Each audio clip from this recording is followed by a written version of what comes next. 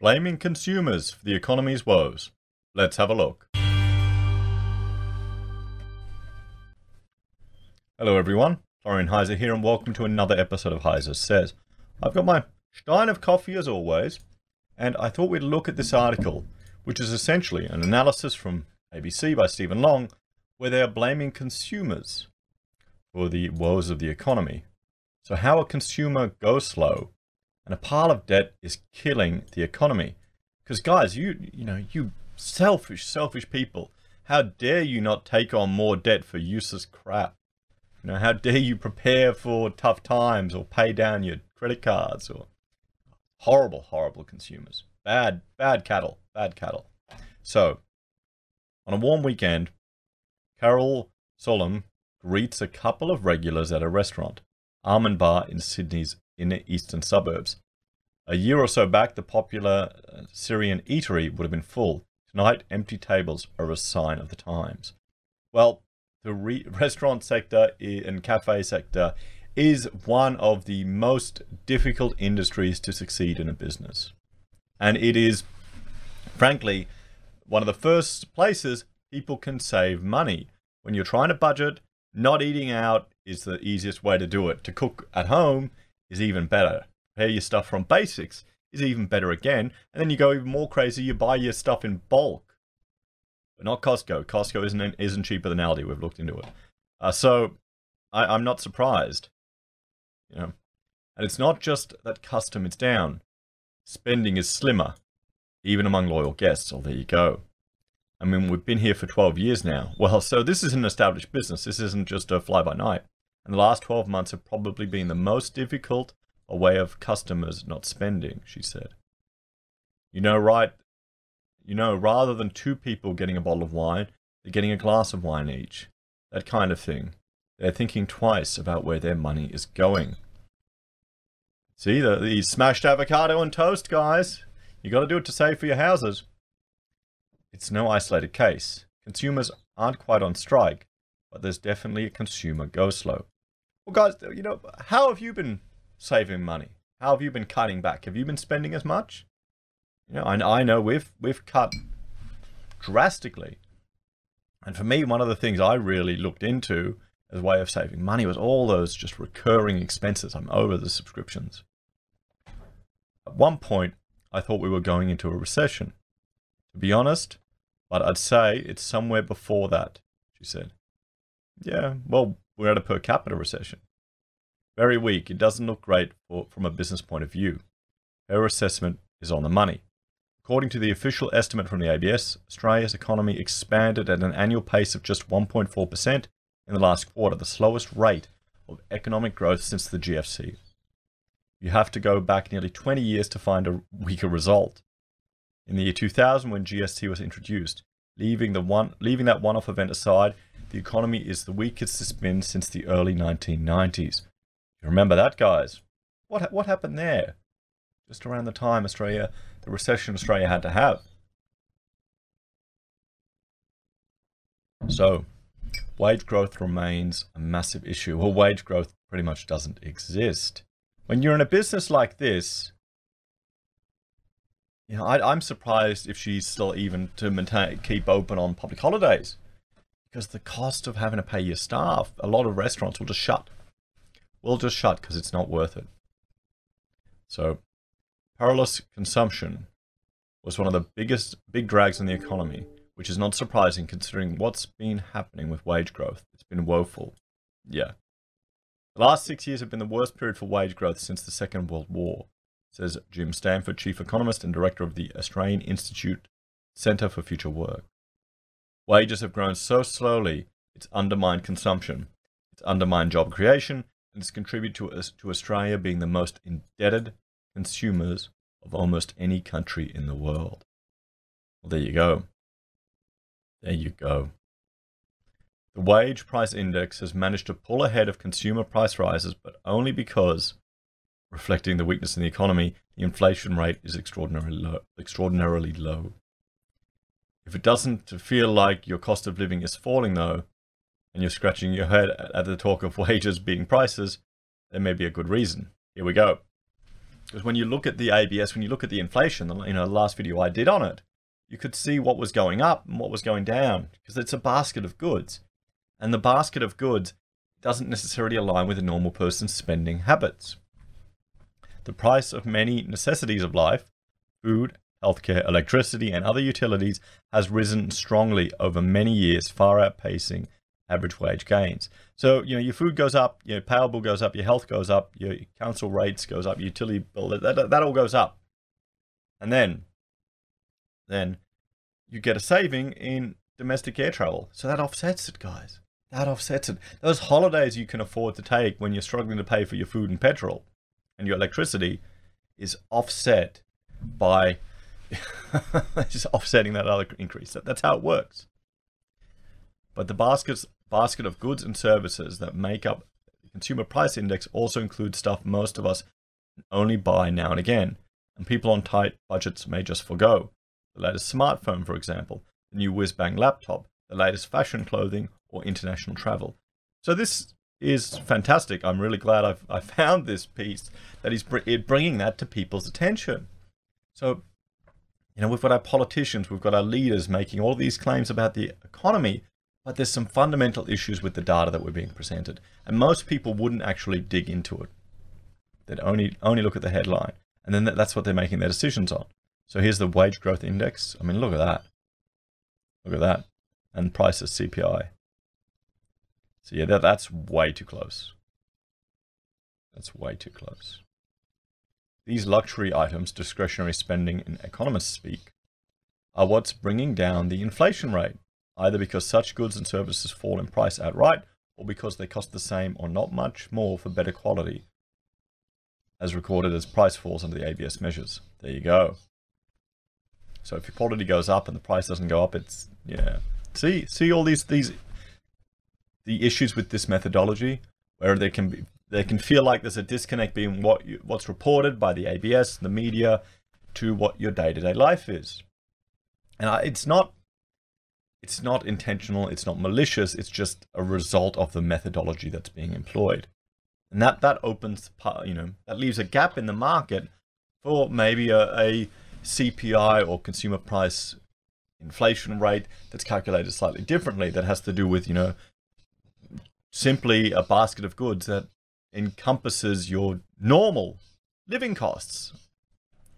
So back to the article. It means, in effect, that there's a bias towards the well-off people with a lot of disposable income in the cost of living.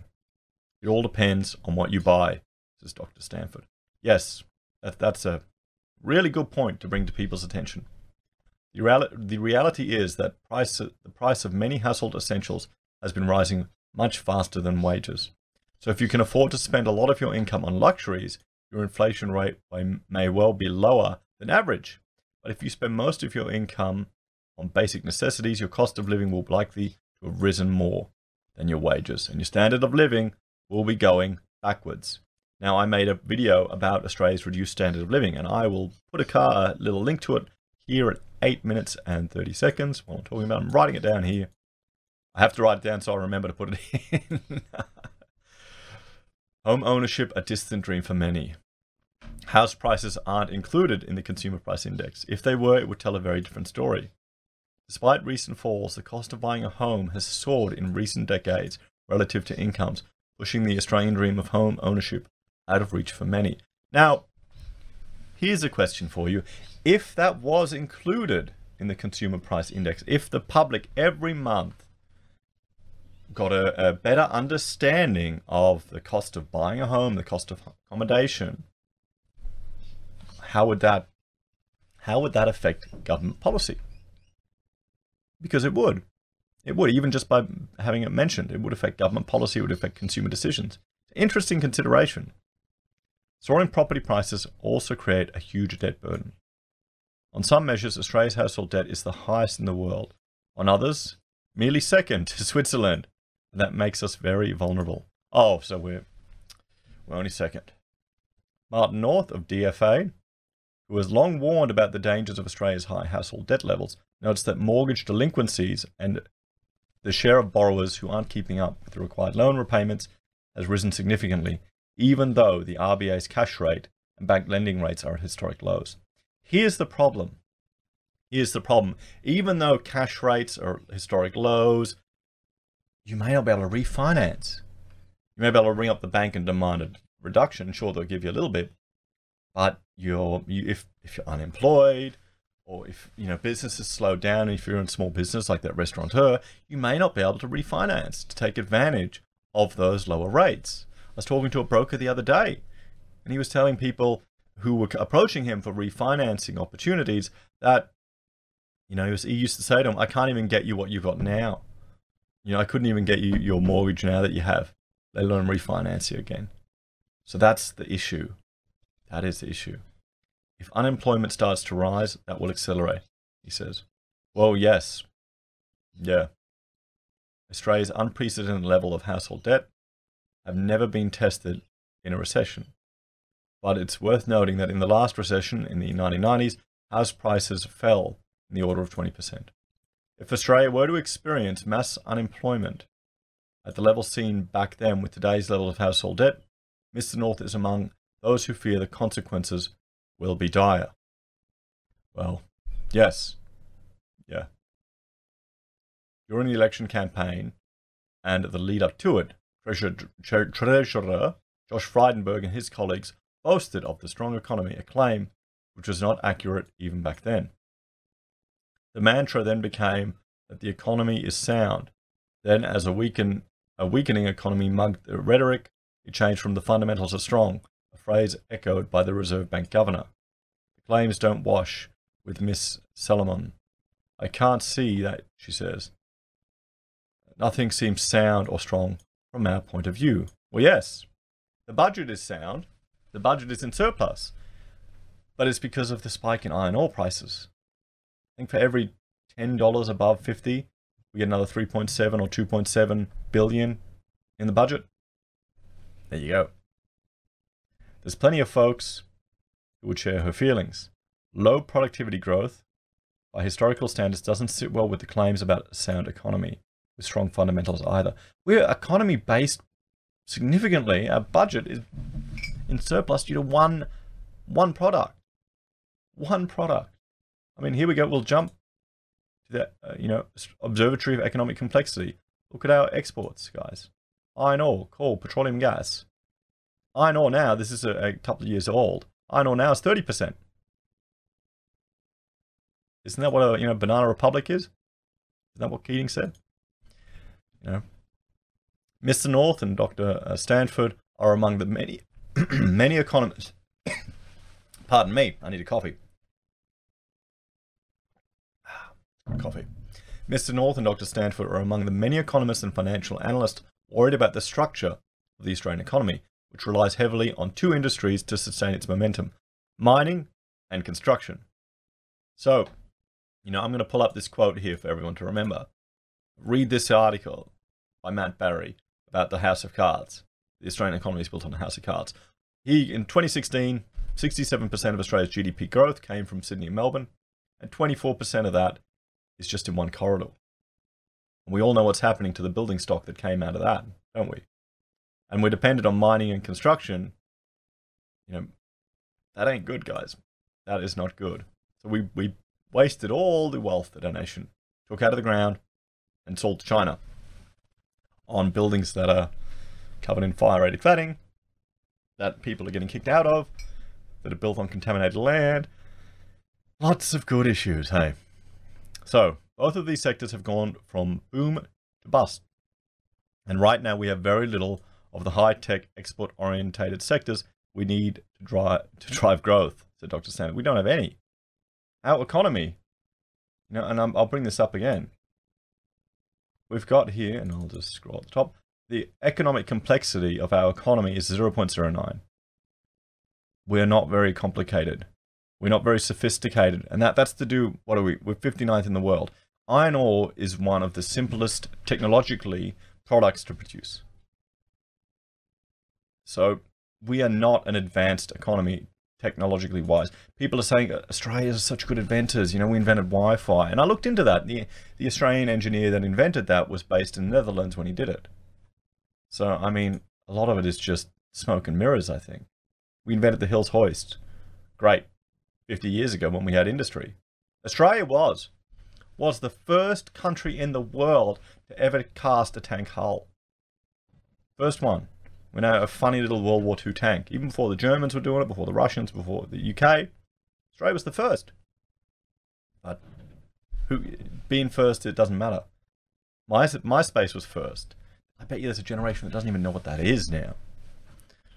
So yes, many of the new jobs being created are not in high-tech export-oriented sectors, but in a suite of industries that Mr. North refers to as the bedpan economy. Labour-intensive human services such as aged care, community care, and healthcare.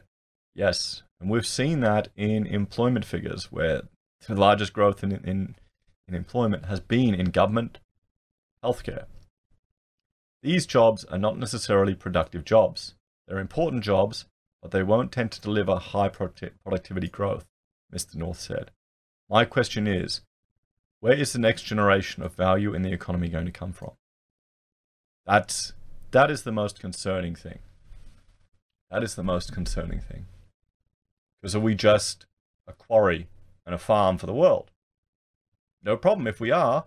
Let's build some, infrastructure projects, some good dams to capture some of the monsoonal rain and try and turn Australia into the food basket of the world. But no, we can't do that. It's bad for the environment. No. And now we're at a point where we've got bushfires all throughout Queensland. We don't have enough water to fight it. And I just read this morning, I'll make a video on it because it just annoyed me. We've also got climatists. The cult members are claiming that it's due to not providing enough sacrifices to their god. It just shows you this rhetoric is it's bloody annoying. Nutcases. Probably a beer bottle smashed by some kids and dry weather that happens every 100 years. So how long can Australia's resilient economy hold on? In the face of the undeniable weakness, Mr. Frydenberg has not dropped the reference to a strong economy, instead describing it as resilient. That's a fair call. A world record 27 years without a recession is evidence enough. Australia's weathered the Asian financial crisis of the 1990s, the tech wreck of the 2000s, and the global financial crisis a decade ago without succumbing. But that record has involved some sound management and a lot of luck. I'd say most of it is luck. Most of it is luck. I mean, and also, we weren't exposed to the tech wreck.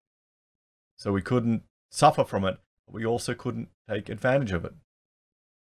Is there how many companies that you hear of that always end up overseas? How many? All of them. At some stage, the luck will run out. Alongside spluttering economic growth and household hunkering down at home, a series of risks lurk offshore. Bad Brexit, the US-China trade war, the underlying problems in the Chinese economy blowing among them. Any one of these could play us into GFC 2.0, said Mr. North.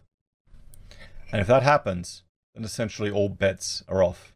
We're going to see very high levels of unemployment. We're going to see a lot of household defaults on their mortgages. We're going to have a spillover effect on the economy. That would hit the banks and take us down a very dark corner in my view. In recent time, it's only been population growth that's kept Australia out of recession.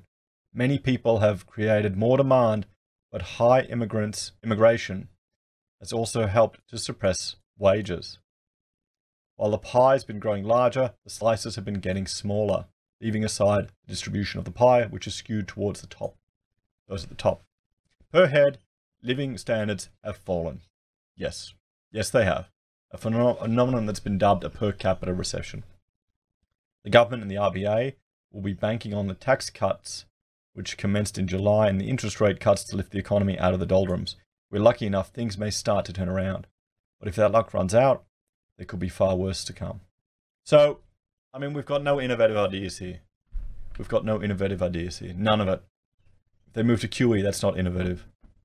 I want to propose, stealing Palmer's, one of his suggestions, allowing people to write off the interest on their primary residence as a tax deduction, rather than just giving tax cuts. That means more people can borrow, it means we don't need to tweak with the interest rates. It means more people will stay in their homes. I'd rather we do that than go to QE. That's an idea. I think I'll make a video purely on that topic. Let me know what you think about that, guys, and let me know where you think everything is heading. Are you still eating out? Are you still eating out? I know Crypto Tim sent me a link to a crypto app where you can earn crypto eating out. And, you know, I haven't replied to him yet, but if you're watching this, mate, I'll let you know. I've got a family of 4. We never eat out anymore. When I take Rachel to a date, we go to Aldi, buy chocolate and salami, sneak it in a handbag, and eat that at the movies. Maybe I'm just a terrible husband. Anyway, guys, like, share, and subscribe. I'll see you next time.